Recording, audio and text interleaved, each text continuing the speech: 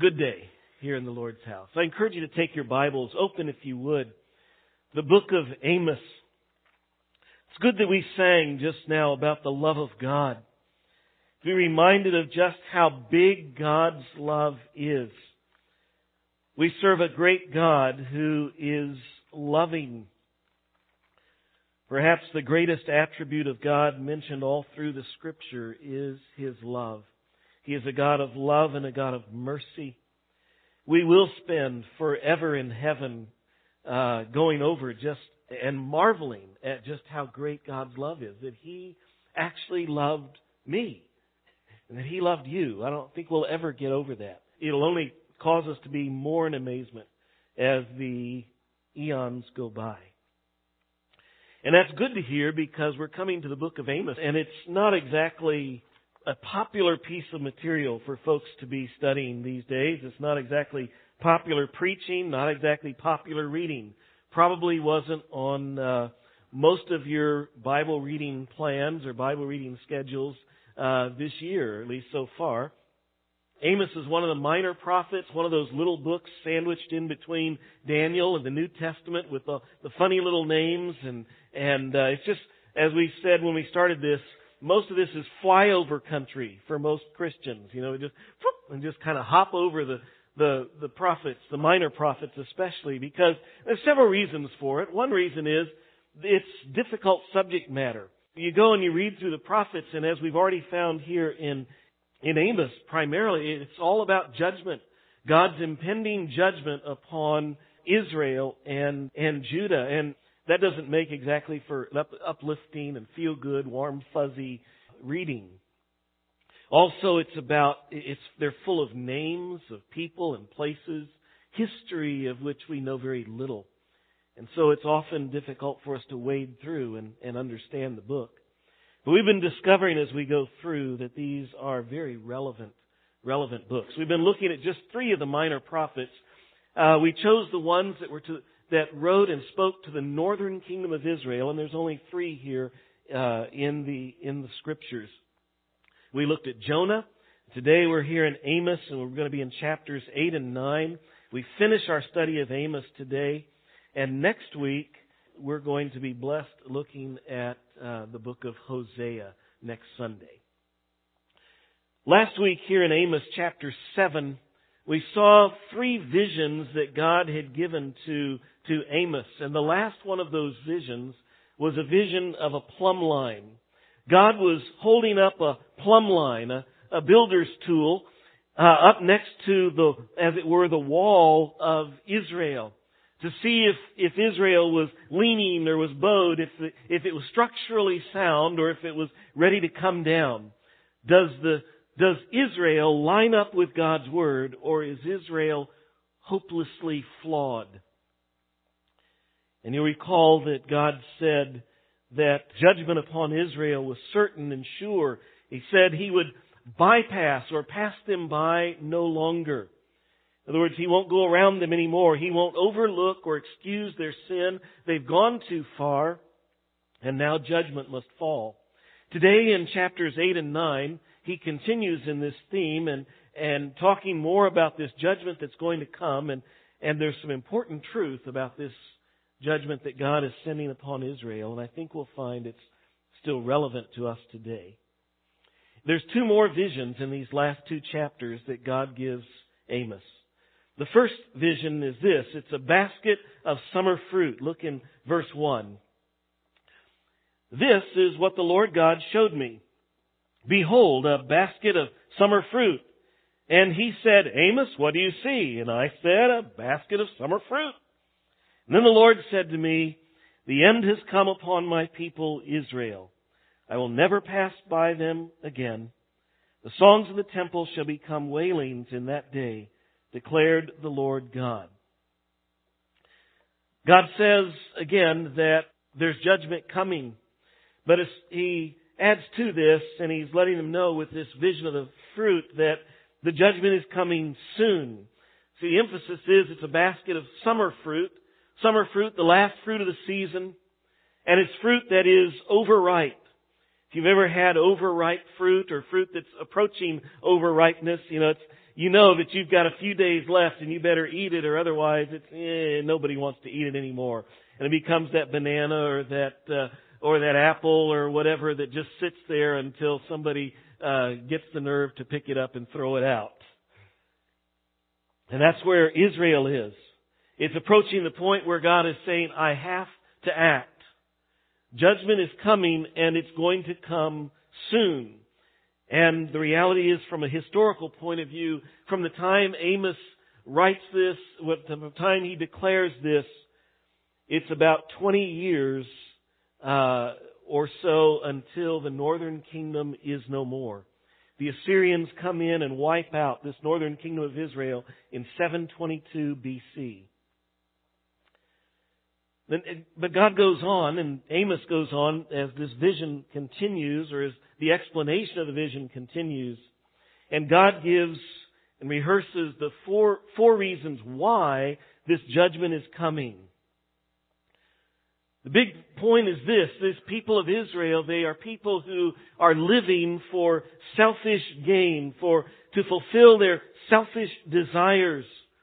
Their lust for more comfort, their lust for more wealth, their lust for more pleasure has so consumed them that they do four things. He says, first of all, in verse 4, hear this, you who trample the needy and bring the poor of the land to an end. They're so desirous of things, so desirous of comfort, so desirous of pleasure that they are devoid of compassion. And so when there are those in need, they really are oblivious. They are apathetic. They don't care. When there are those who are poor, they are willing to allow the poor to be oppressed and to be basically run out of town. The poor farmer is struggling to make ends meet, and so the banker does him a favor and buys his land from him, and then gives him a job working on his land at reduced wages, and then the farmer has to give the landowner now all of the crop, and then the landowner now sells the crop back to the guy who's working on what used to be his land, and he has to buy it at inflated prices.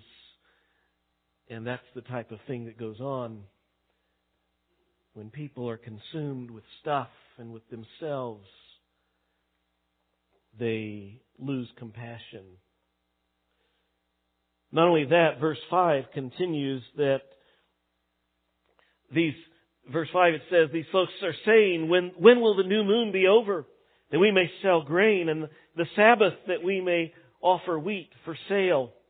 He's saying the folks are sitting there on the religious holidays, the new moon, so they're there on Passover, or we might think on Easter or Christmas. And they're there every Sabbath. For us, we would think every Sunday.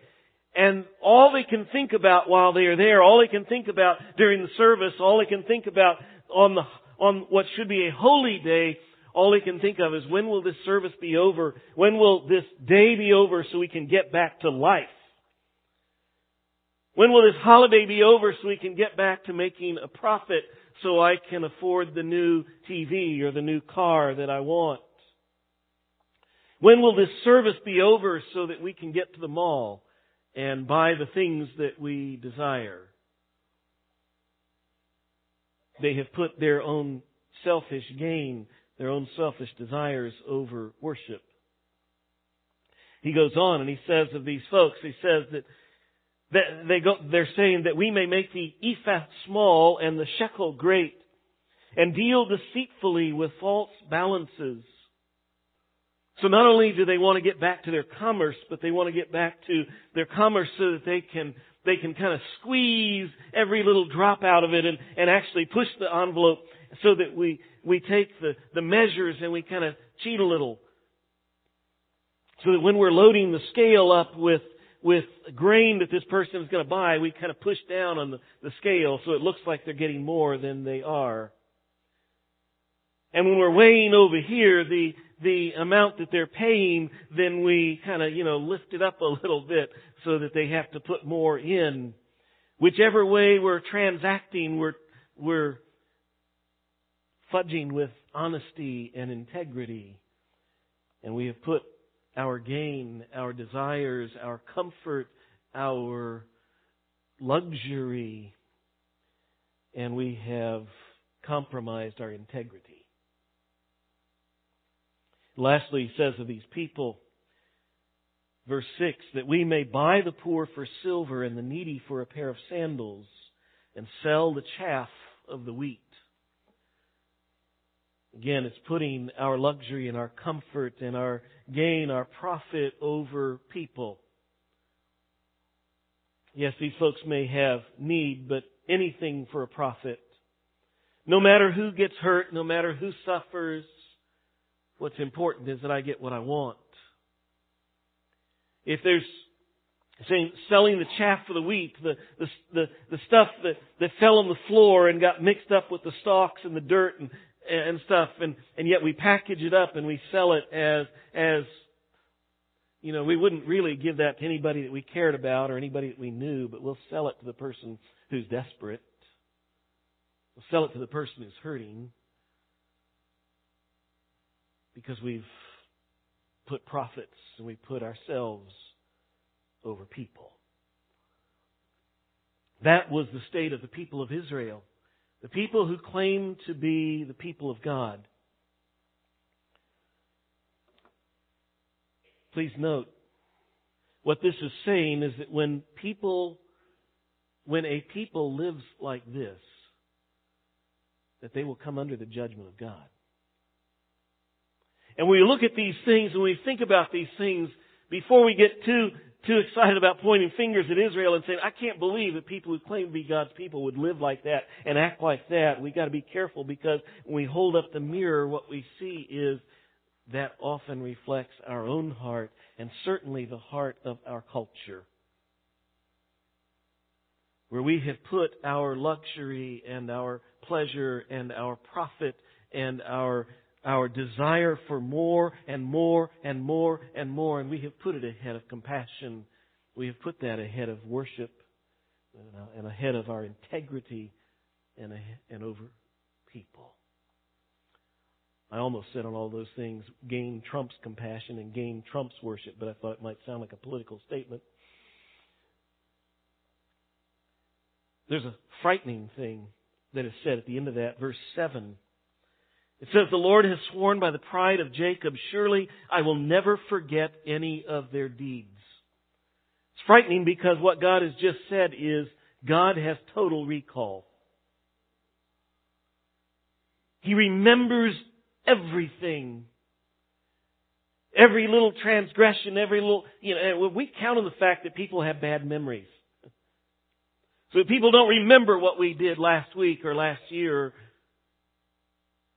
that they'll forget, and bygones will be bygones. And God says, I know it all. Every transgression.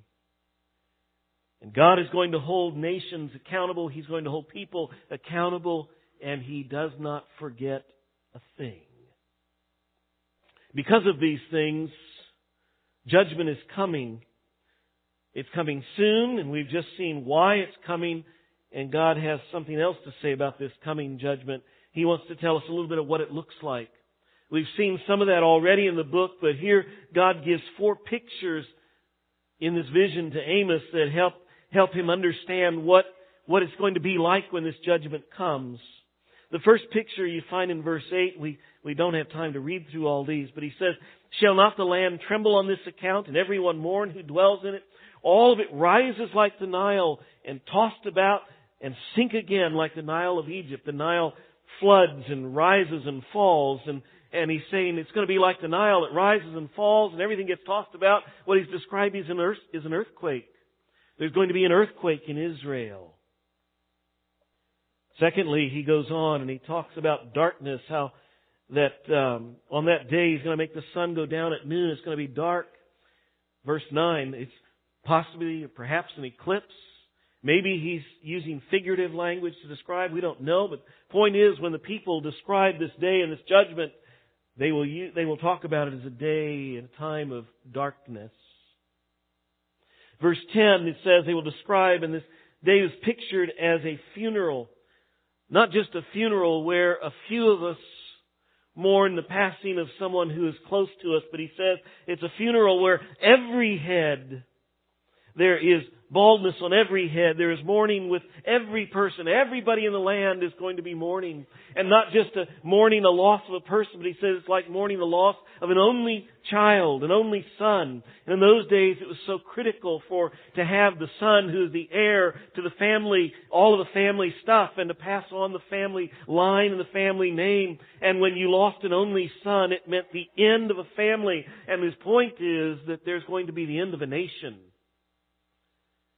And the people realize this when the judgment comes. They realize this is it. We are done as a nation. Lastly, he describes the fourth picture of this coming judgment in verses 11 through 13. It's the most interesting picture because he describes in verse 11 a famine. Behold, the days are coming, declares the Lord, when I will send a famine on the land. But notice this, not a famine of bread, nor a thirst for water, but of hearing the words of the Lord. The famine that's going to come is not food. The famine that's going to come is the Word of God. And so you might say, well, that's not such a big deal. Well, that just shows that you already are experiencing the famine. The famine of the Word of the Lord is a big deal. These people are people who have for over a century been telling God, we don't care what you think. You say worship in Jerusalem, that's all right, we've got our own thing here. You say this, well, we've got our own plan. You say, don't do this, well, we think that's okay. You say, do this, well, we really don't want to. God, be quiet, as we saw not far back, that they told the prophets, they shut up the prophets. Every influence God sent, they said, get away, we don't want to hear it. And God finally says, you tell me long enough that you don't want to hear, and eventually I say, okay, you won't be able to hear. And He takes it away. And you see, what happens is now the people are longing for the Word of the Lord, even though they probably don't recognize that they're longing for the Word of the Lord. And it may be that God is taking away access to His Word. He's removing the prophets. He's removing the Scriptures. There's no access to God's Word, but I rather think it's a little different. You'll notice what it says. It's a famine not of the Word, but it's a famine of hearing the Word of the Lord. What's removed is their ability to hear God's Word. In other words, it's kind of like the Febreze commercials. You know, the Febreze commercials, you go in and it says, you've become nose blind to odors. And so you walk in your house and you go, it smells fine. Somebody else walks in your house and goes, whoa! You get in your car, you think, car smells fine. They get in your car and go, whoa! Can you put the windows down? He's saying that's what happens. The Word of God is there, but we become blind with our eyes and deaf with our ears, so that we no longer recognize, we no longer hear, we no longer desire God's Word, because we don't even know it's there, we don't care. And yet at the same time, the people are longing for what only God's Word can give. Hope, life, meaning, value, significance, purpose. And so people, he describes here, when you go on down, they're wandering, they're going here, they're going there, they're looking for these things that only God's Word can give, but they keep coming up empty. And it's interesting, he says, the ones who most are affected by this, verse 13, in that day the lovely virgins and the young men, the young people are hungering for truth. They wonder, what is the purpose in life? What is the meaning in life? What is significant? What is valuable? Where did I come from? Where am I going? Where do I find light in a dark world? Where do I find life in a world of death? And the only place we find that is the Word of God. And He says, this land, they can't hear it. It won't be there. They won't be hearing. They won't be seeing. What a tragic thing. And yet I think I see it even happening in our own land, in our own time. There's a second vision that Amos sees. We see it in chapter 9. I saw the Lord standing beside the altar. He sees God. In the other visions, he has seen either events or he's seen things. In this case, he has actually seen just God Himself standing by the altar in the temple in Samaria. And it is the Lord standing beside the altar, and it is the Lord who, in this chapter, judges. He wants us to know that God is not distant, God is not uninvolved, God is simply not watching as things unfold, but it is God Himself who brings judgment on the nation of Israel. 4 things that I see in these next verses.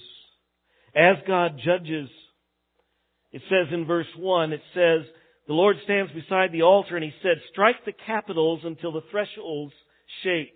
You say, what's the capitals? The capitals isn't the building down in Jeff City or the Capitol building. The Capitol is the top of the supporting columns in the temple. If you went in the temple there, and remember, God is standing there at the temple in Samaria, and He says, strike the top of the capitals, the top of the pillars, the supporting things. In other words, knock the structure down. When you hit those, the whole thing comes crashing down. And it comes crashing down upon all of those who are worshiping there. This is God's judgment on these folks who are incredibly religious. They are very faithful in religiously going every week and periodically even more than once a week. And they're going and they're bringing sacrifices and offering praises, but they're not worshiping God. They're going through all the religious ritual, but they have no heart for God. And in fact are worshiping other gods, gods of pleasure and gods of materialism and gods of other gods. And so God says there is no religious exemption. Being very religious here won't get you off the hook, because they had no heart for Him. He continues in verse 1, at the end of verse 1, and he says, those who didn't die at the temple, those who are left of them, I will kill them with the sword. Not one of them shall flee away, not one of these shall escape. If they dig into Sheol, from there my hand will take them. If they climb up to heaven, from there I will bring them down. If they hide themselves on the top of Carmel, from there I will search them out and take them. If they hide from my sight at the bottom of the sea, there I will command the serpent and it will bite them. It's a frightening picture, because not only is judgment coming, but God is hunting the people down. There is no running, no escape. I remember in college singing in a quartet, and one of the songs we sang was, no hiding place down here. There's no hiding place down there. There's no hiding place down there. Run to the rocks to hide my face, and the rocks cry out, no hiding place. There's no hiding place down there. I always thought it was kind of a strange song. It comes out of Scripture. It's an interesting contrast, because some of the most comforting passages of Scripture are ones like Psalm 139. Where can I flee from your presence? He's saying, wherever I go, you are there and I'm safe. Romans chapter 8. What can separate us from the love of Christ? Absolutely nothing, neither height nor depth. And he goes on and on. Nothing can separate us. No matter where we go, no matter who tries, no one can separate us from God's love, because God is always with us. God is everywhere. The omnipresent God, the omniscient God, is always with us and always aware of us. And while that is great comfort in Scripture, if God is out to destroy you, that's a big problem. There's no running. There is no escape. And the next thing I see here, and it's really what I just said, in the end of verse 4, God says, I will fix my eyes upon them for evil, not for good. God says, I am your enemy. I've set myself against you. Verse 5, God goes on, the Lord of hosts, He who touches the earth and it melts, and all who dwell in it mourn. Amos makes sure he's pointing out that it's the sovereign God, the God who is the Lord of hosts, the Lord of heaven's armies. He is the sovereign, all-powerful God who touches the earth and it melts. He is a God who has spoken everything into existence simply by a word, and He is a God who can just as easily bring judgment upon it with just a word. He's saying when you've got God as your enemy, and He is sovereign, you've got a problem. There is no recourse. There is no way out. There's no exemptions. There's no escape. And there's no one to rescue you because God Himself is against you. And you can almost hear the people object. And they might say, but we're your people. We saw that objection earlier in Amos, and God answered it, but He answers this again. Verse 7, look at what He says. God says, are you not like the Cushites to me, declares the Lord? O people of Israel, did I not bring up Israel from the land of Egypt? And that's what they would say. Yeah, didn't you bring us out of Egypt? Therefore you love us, God. We're special. And God says, well, and the Philistines from Captor, and the Syrians from Kir. God would say, yes, I did get you guys out of Egypt. That's true. I also brought the Philistines up, and I brought the other folks. You know, I've been involved in the history and the lives and the stories of every people on the planet. Did God have a special relationship with Israel? Yes. But His point to them is, if you act like the pagans, if you live like the pagans long enough, I'll treat you like them.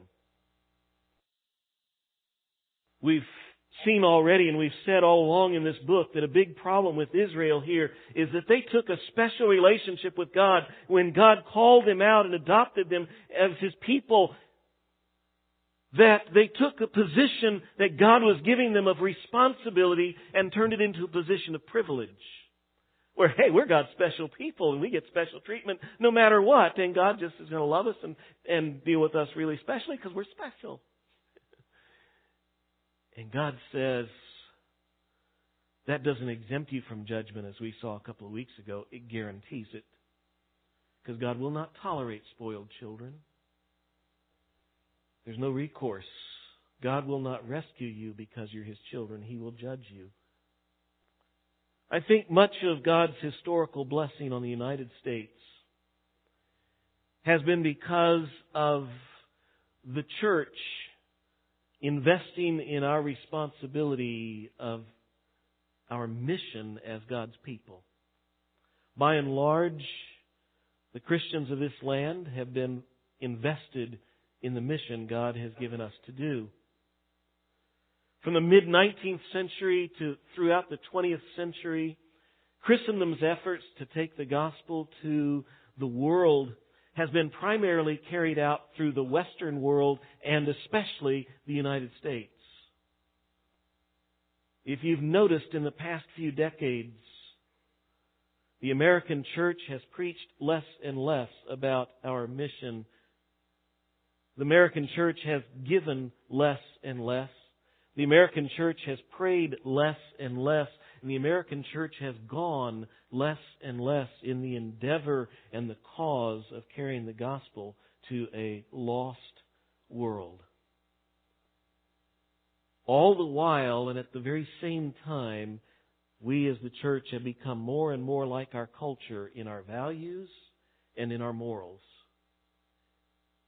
And all the time we live like privileged people who think we deserve God's blessing. I think that these are some powerful words as God speaks to a nation just like us a few thousand years ago. There's not only no recourse, but there's no rescue. God says in verse 8, God says, behold, the eyes of the Lord are on the sinful kingdom, and I will destroy it from the surface of the ground. God says, don't expect rescue. I will do this. God goes on down in verse 10 and He says, all of the sinners of my people shall die by the sword. Those who say, disaster shall not overtake us or meet us. Those who say, no, it won't happen. God won't really judge us. I mean, we're too special. We're too awesome. We're too religious. God won't judge us. And God says there's no rescue. I will utterly destroy this sinful and this smug kingdom of Israel, and the judgment will be complete. Every one of the sinners, He says, will die. If the book ended there, it would be rather depressing, a real downer. But we would understand several things that are absolutely true. God is a holy God who takes sin seriously. God holds nations accountable and people accountable, and God punishes evil.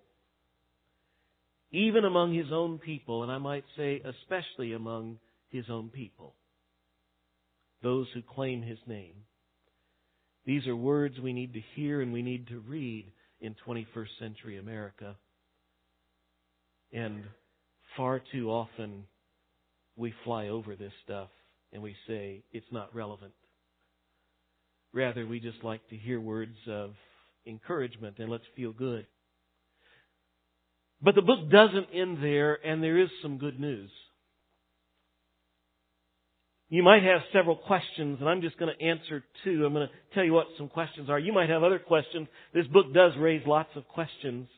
But two questions that nag at me if I just stopped here, if there wasn't anything else, there'd to be two questions that would nag at me. One of them is this: what about those perhaps few but righteous and godly people that might be in the northern kingdom of Israel? You might recall a story about 100 years before this. There was the prophet Elijah. Elijah had that big showdown with the prophets of Baal at Mount Carmel. And the wicked King Ahab was on the throne, and they had the big showdown, and when it was done, and God was shown to be God, and the prophets of Baal, their God was shown to be nothing, and it's all over. But Elijah, in a moment of depression, is on his knees before God, and he's crying, and he says, God, I'm the only one left. Do you remember that story? And what was God's response? No, you're not. There are thousands who have not bowed their knees to Baal. It's 100 years later, and I just can't help but imagine that there are still some good and godly folks in this northern kingdom who haven't bowed their knees to Baal. What happens to them when this devastation falls on the land? It's a good question. Another question that might come up if you think about this so far, you listen to all this judgment, is you might think, well, wait a minute. God made covenant promises with the people of Israel. What about His promises to the whole house of Israel, God's chosen people? The answer to those is between the last verses that I read. I read verse 8 and I read verse 10, but let's read what's in the middle. I'm going to start with the beginning of verse 8. Behold, the eyes of the Lord are upon the sinful kingdom, and I will utterly destroy it from the surface of the ground, except that I will not utterly destroy the house of Jacob. That goes back to what about God's promises to Israel, the house of Jacob? I will not utterly destroy it. For the sake of His promises and His word. We're going to come back to that. The other one, let's keep going. For I will command and I will shake the house of Israel among all the nations as one shakes with a sieve, but no pebble shall fall to the earth. The Lord God offers and promises protection.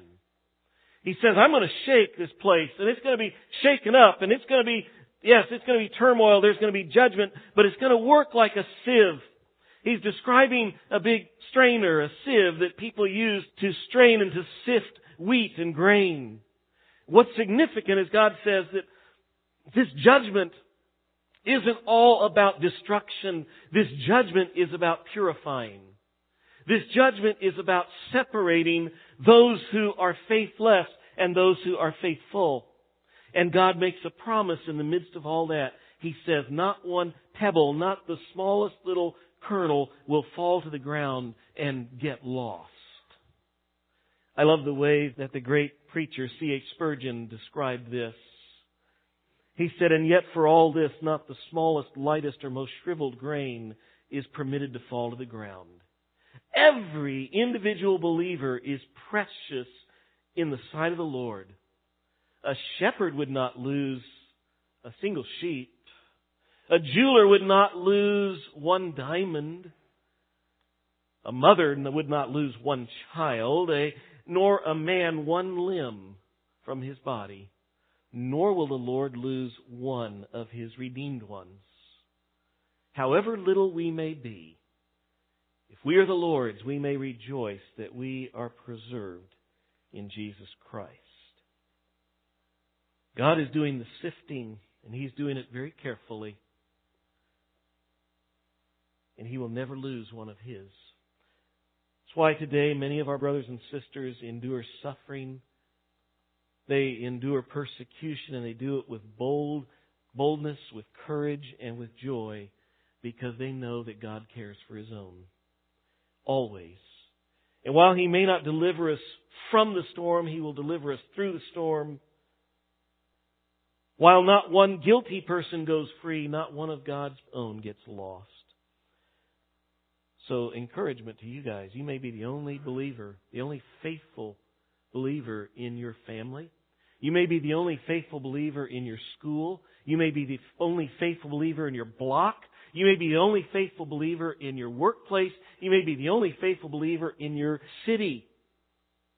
But do not lose heart. Do not lose courage. Stand firm, because God never loses any of His own. I do think, by the way, in heaven, when we get there, we're going to hear some fascinating stories from some of these people who lived in this time who were faithful believers, and we'll hear stories of how God delivered them either from or through these dark days that were coming. Lastly, this question of what about the promises to the whole house of Israel, and the answer we find in 11 through 15, and that's this: God restores. I can't really read the whole thing. Let's just get a little touch of it. In that day I will raise up the booth of David that is falling, to repair its breaches and raise up its ruins and rebuild it as in the days of old. Behold, the days are coming, verse 15, when says the Lord, when the plowman shall overtake the reaper and the treader of grapes him who sows the seeds. Verse 14, I will restore the fortunes of my people Israel, and they will rebuild the ruined cities. Verse 15, I will plant them in their land. They will never again be uprooted out of the land that I have given to them. God has a plan to restore Israel, and ultimately this promise will find its fulfillment when Jesus returns and sets up His kingdom on earth. But guaranteed it will be fulfilled, because God always, always, always keeps His promises. One just particularly interesting thing out of this that I wish I had time to dig into more, but these promises are all about Israel, and yet you're included and I'm included.